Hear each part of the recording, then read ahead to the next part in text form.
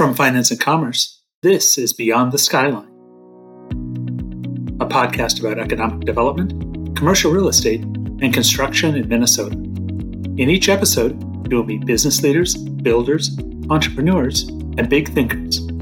I'm David Bolander, editor of Finance and Commerce. Thanks so much for joining me. Beyond the Skyline is sponsored by Ironmark Building Company. Whether it's a new luxury apartment building in the North Loop or expanding the community in the suburbs, Ironmark builds quality projects for discerning clients. Ironmark's foundation is built on a culture of collaboration with clients and projects that stand the test of time. Talk to Ironmark's award-winning team about your next construction project today. Go to ironmarkbuildingco.com.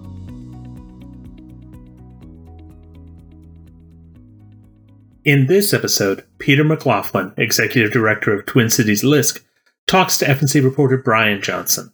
McLaughlin discusses the mission of LISC, its work with developers of color, and other topics.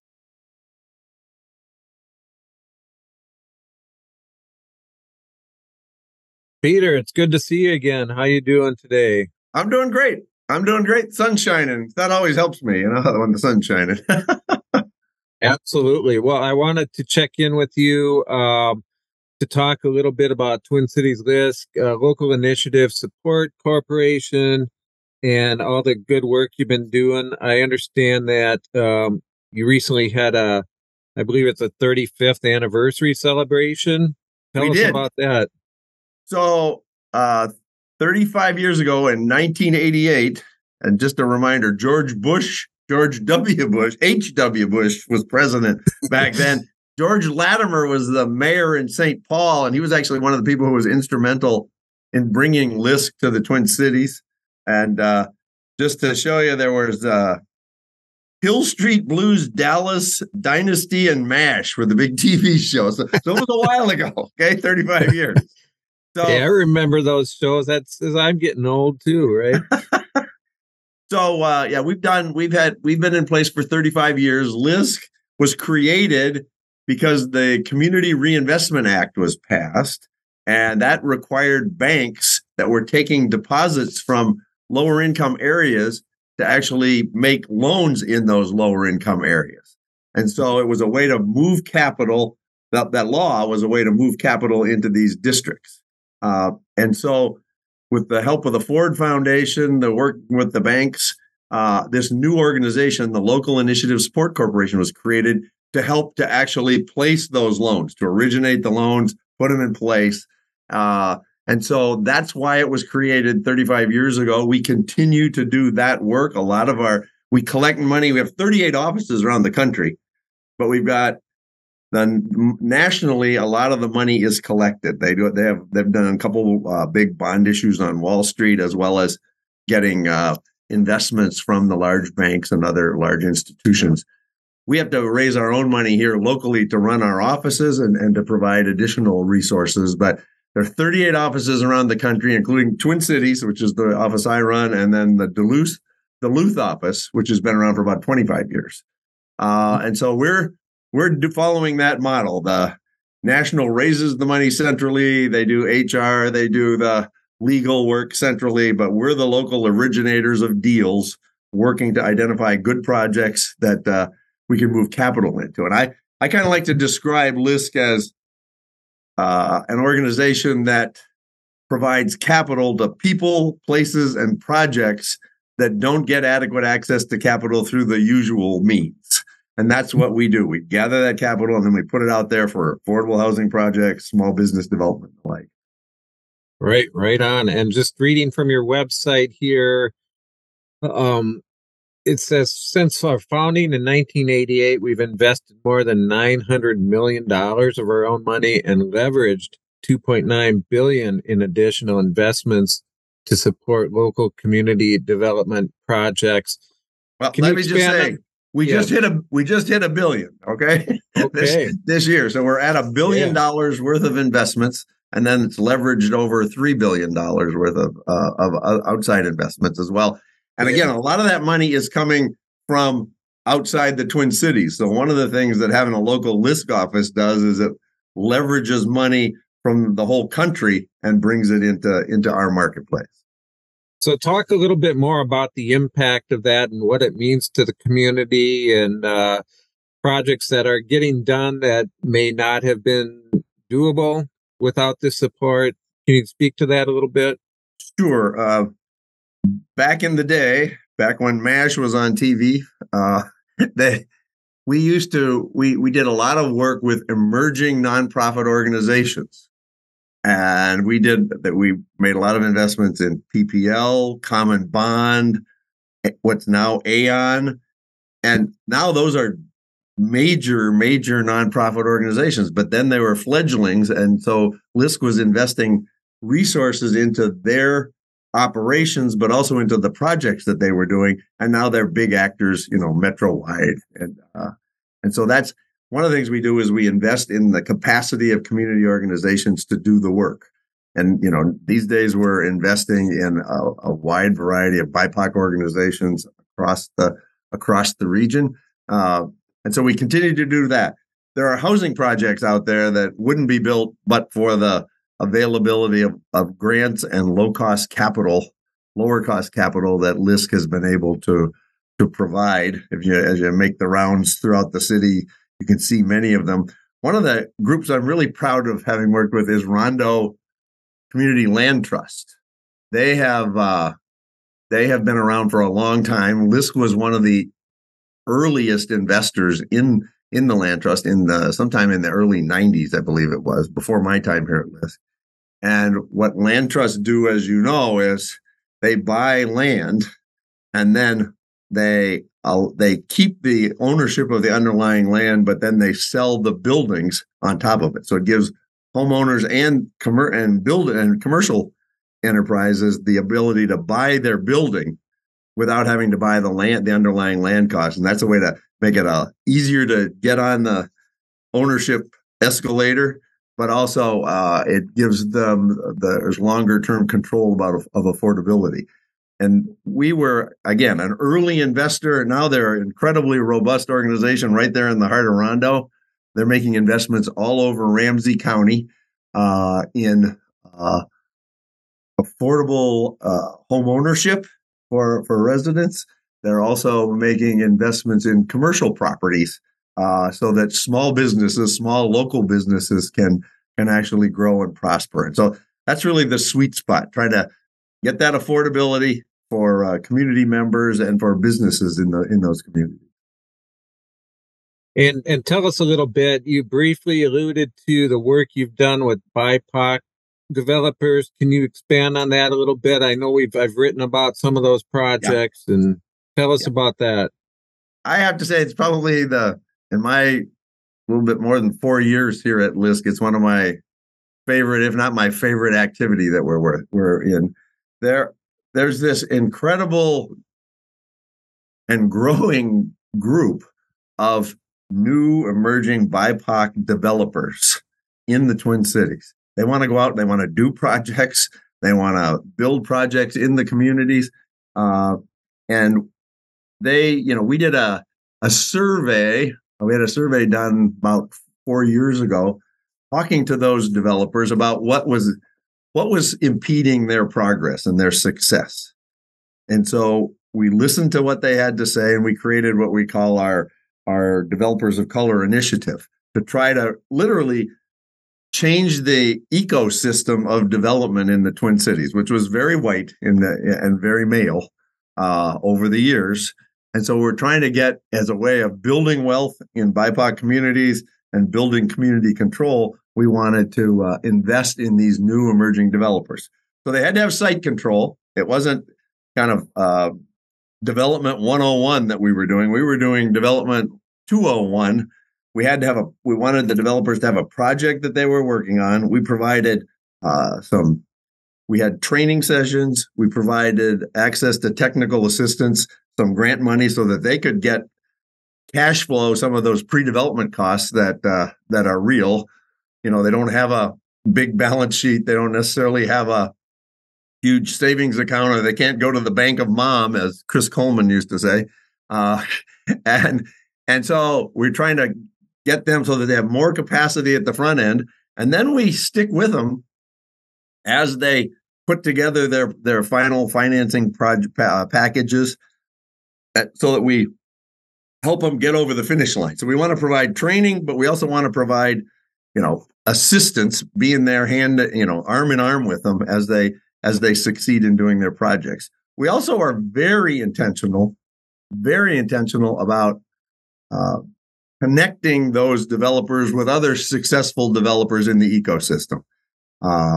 Whether it's David Wellington, it's all sorts of folks who are there to confer with those developers, help them over the humps that are inevitably there. I always like to say, you talk to the new developers and they think you're going from point A to point B, and it's a straight line, and it's anything but a straight line. You gotta move with the process, and it's complicated, and they get discouraged, and sometimes they need a little bit of advice along the way. A phone call here or there to help get them the kind of advice that they need. And so we try to be there with them. And we've had 27 developers in our two groups. We originally thought our first group, we thought we were going to have 6 developers. Excuse me. Well, we ended up having 43 applicants for the positions. And so we swept the floor, went out and raised a little bit more money. And we ended up having 12 in our first group. And then we did the second group, and we had another large, over 40 applicants again. And so some of them have got projects that are done. Johnny Opara is a good example. But there are others who are close, and we're, sticking with them. And our hope is that we'll have another cohort sometime in 2024. Well, that's great news. And you mentioned Johnny, and I've talked to him on many occasions, and I know he's done some good work. And I believe he's working with Sherman now on a big project. I think it was at the Heights. Is that? Yeah, he's working on the Heights. That's right. That's a big deal, really huge deal. We're actually we're talking to Habitat's working up there too, and we're trying to see if we can provide a little bit of financing for them for their later phases in that work. So, I mean, for St. Paul, that's a huge deal, and we want to be as helpful as we can. A lot of exciting stuff happening. Yeah, the other stuff that I'm really proud of is the work on the recovery after the murder of George Floyd. As you know, there was I call it a period of mourning that happened after that, community-wide, and things kind of stopped. And so eventually the ideas started kind of coming up, and from the community, and the notion was, let 1,000 flowers bloom. That was going to be the answer. Then some people started adding up how much it would cost to make 500 flowers bloom. and so then that's when an organization like LISC could be helpful, because we had access to capital that was going to be essential if you were going to do any projects, in any large number. And so we created what we call the CAT Fund, which you've talked about before. And with that, what we did is we raised $35 million from the public sector, foundations, and businesses in the form of grants, project-related investments at concessionary interest rates, and then LISC money from the national office on top of that. We created a capital stack. The first 8 loans that we did out of that fund, back in the days of low interest rates, were under 3% for the groups that were making the investments. And the idea initially was, we didn't want to have a repeat of what happened in 2008 and 2009, when outside capital came in and scarfed up a lot of properties and got control of those. We wanted to make sure that local organizations and communities had resources available to acquire key properties on roads like Lake Street or West Broadway or University Avenue. And so we created this fund. We worked with a number of community organizations, and at the same time, the Bush Foundation was very generous. They provided us with some funds that we could invest in the capacity of community organizations to actually do this work, the development work. And so a good example is redesign, formerly Seward redesign, and the Coliseum building. So there's kitty corner from the 3rd precinct. The owner of the building, which had terrible damage, but not structural, the owner of the building was ready to just tear it down. And then the community and redesign came in and they said, no, we'd like to buy it. And we provided financing to help them buy the property. It was a loan of over $2 million to help them buy the property. Subsequently, we've provided them with a loan of over $7 million as a bridge for historic tax credits that are going to go into the $35 million redevelopment there. That's under construction right now. We provided that loan over $7 million because you don't get paid on the historic tax credits till the building is completed and can be signed off on. And so we provided that, and now that's under construction, and it'll be the biggest project right on Lake Street that's been done since the murder of George Floyd. And the community is just crying to see progress. It's admittedly been slow coming, but as you know, these deals are complicated. But our CAT fund, I think, has been incredibly instrumental in that work we're doing. I was talking with Abe Demage this morning about some projects that he's got on Lake Street that we're helping with.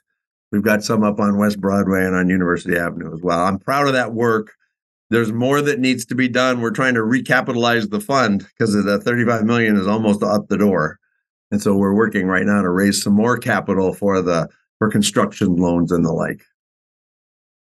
Great. And so you've been with LISC now as executive director since 2019. Is that right? 4.5 years almost. I know that's crazy. It's just time is just I know. flies. I know.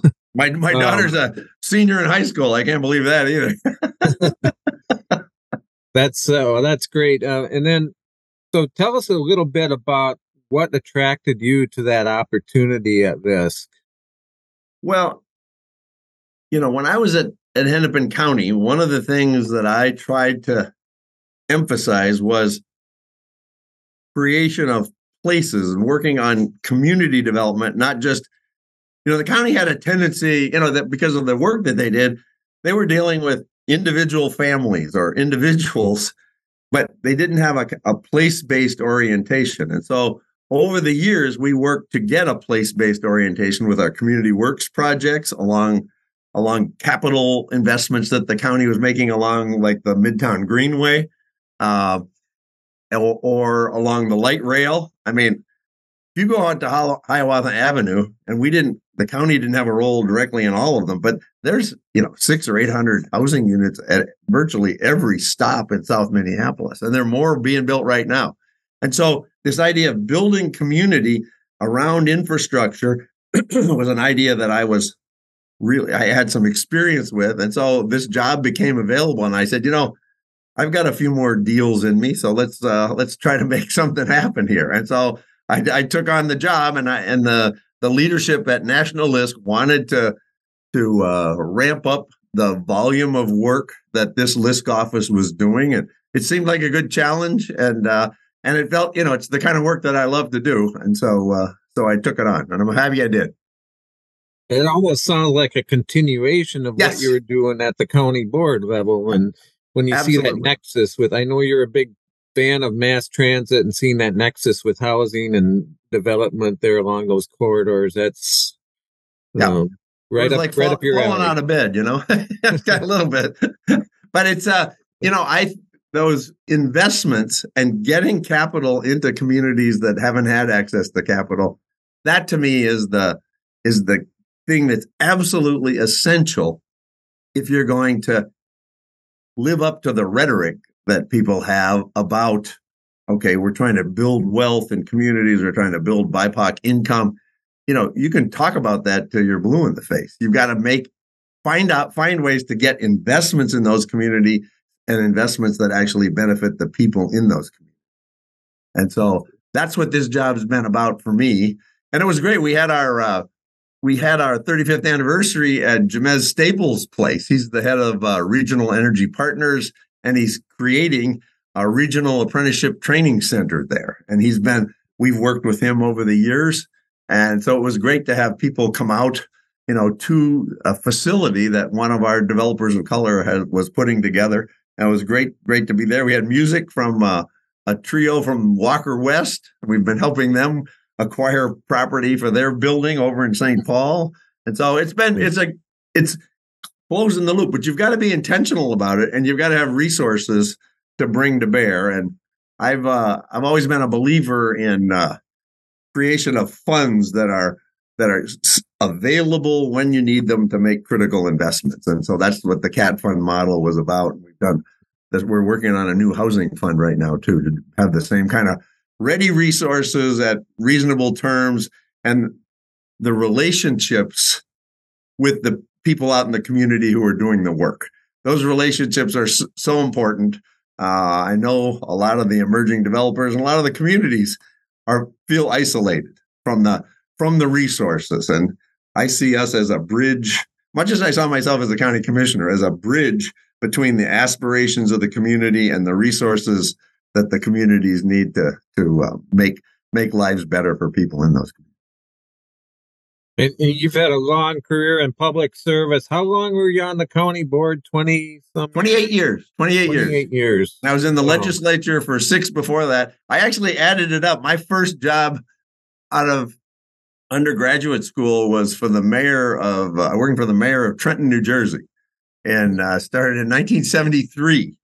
So it's been over 50 years now that I've been doing this work. And so exciting. Good for you. What are some of the things that stand out? Some of the things you remember most from your time on the county board? Let's say, what would you say is some of the things you're most proud of? Well, you mentioned the light rail, and a lot of people know that I worked very hard on that. People have been talking about doing light rail in this region, for years and years and years, and I was happy to be part of the group that actually made it happen. And I know there's a lot of grumping about Southwest, but we've had great success with Hiawatha, with the Central Corridor. We've got several busways that have been built, and you do these big projects and you're going to run into a clinker once in a while in terms of engineering. But I'm proud of that. One of the things that makes me smile, frankly, when I was on the county board was we had the library system in Minneapolis, and I represented a district that was in Minneapolis. So we had 2 library systems back then, a city system and a county system. And 3 libraries had closed in the city of Minneapolis for lack of funding. They didn't close libraries during the Great Depression in Minneapolis, but they were then. And Kit Hadley was head of the libraries in Minneapolis at the time, and she came to visit me just to give an update. And I said to her, this was in October, I said, Kit, because she said 3 have closed, that, but 2 more are going to close, Peter, within a couple of years. It's just inevitable given the way the budget is. So I said, Kit, it's time to resurrect that idea of bringing the 2 library systems together, get those efficiencies, get the city system onto a broader tax base. And she said, yeah, that's a good idea, Peter. And I said, no, Kit, in January, we got to have a bill at the legislature to do it. And we did it. We pulled it off. The 2 systems have come together. There are people don't know, whether it's a county library or city library system. They know that they want to be able to go there to read and other things. They want to be able to take out the books that they want. And that system has been greatly enhanced. And one of the little side benefits of the sales tax for Target Field was that we got $2 million a year for youth sports facilities and $2 million a year for library hour expansion. So those Sunday library hours are a product of that. And that was kind of my brainchild to put that as a part of the ballpark tax and the ballpark initiative. Because, a lot of people didn't like the ballpark, as you know, but this was a broader community benefit, I thought. So those are things I'm really proud of. And I always liked being able to kind of go out in every little nook and cranny in the community and, be there, talk to people. Sometimes they're mad, sometimes they're not. The madder they are, the more I wanted to be there, though. So somebody couldn't put words in my mouth. But I got a lot of energy from that. I always said I didn't get my psychic reward up on the 24th floor of the government center, that it was out in the community when you saw the projects and things. So I always enjoyed it. And this job, as you say, is kind of a continuation of that. So I'm enjoying it. And good for you. So what's the future for LISC now? Where are you headed, and what's your plan? So one of the things that I like to say, and I think my staff gets tired of hearing my little speech on it, but if we don't start making investments as a community at an adequate scale, my successors, your successors, politicians' successors, they're going to be having the same conversation about racial gaps, income gaps, housing problems 25 years from now. So somehow we've got to get these investments up to a scale that's going to actually move the needle. That's hard. It's hard to sustain the energy. We've got a good institutional network here that we can plug resources into. And frankly, the legislature did a lot this last session, but there's, we've still got to make sure that we're not just doing a little pilot project here and a little pilot project there. They're fine, but they're experiments. And if we don't get it to scale, we're not going to succeed. And that's what I see for the future. And that's one of the reasons I like the job at LISC, was there was the chance to bring other outside resources in at scale. And so that's one of the things I really want to do, is build it up. I want to, historically, if you start talking about scale or, fancy financing mechanisms, all of a sudden the BIPOC developers and investors kind of drop by the wayside. Our job now is to get to scale and involve the BIPOC community members in the development, in the financing, as actors, as owners, and it's frankly as beneficiaries in terms of income and wealth building in those communities. So that's what I see as the future. We're working on a housing fund, affordable housing fund, which is all the more important now given where interest rates are. We're working on recapitalizing the CAT fund, which is the investment in recovery. We're working on your cat in the background is distracting me there. I just wondered what the heck that was. Sorry about that. No worries. So we're going to continue, though. At least the dog's not here. She tends to bark and chase the cats. So anyway. Yeah. So the other thing is that we're going to continue working with the emerging developers, and we're trying now to figure out how to. There's a lot of interest in arts and culture and community. How do you amplify the impact of arts and culture by integrating it into developments as a way of making the development better, but it's by strengthening the communities and reflecting the communities in which we're working in the buildings that we do. And again, it's all about, a lot of this is about, one, getting projects done, but two, who does the projects is important as well. And we're trying to be very intentional about that to build the capacity in the community. So that's what I see the future being. Absolutely. Well, it's easy to go and look and point out all the things that are wrong in the cities and this and that and the other thing. But it's another thing to go out there and roll up your sleeves and actually do something about it. And that's what you're doing. So we'll keep up the good work. Thank you. I've always believed in that. Speeches are, they're okay, but you've got to roll up your sleeves. And you're going to hit bumps in the road, and you got to figure out how to either get over them, around them, or through them to get the projects built and get the real benefits that don't come from just rhetoric, but that come from completed projects that people have worked on, that people own, and make the community better on a day-to-day basis. Great. Well, thank you for your time, Peter. It's been great chatting, and let's stay in touch. All right. Thanks very much. I enjoy your work all the time. I really appreciate the kind of coverage that you provide in the community. So thank you. Thank you. Have a great day. Yeah, you too. Thanks. Bye-bye. Bye.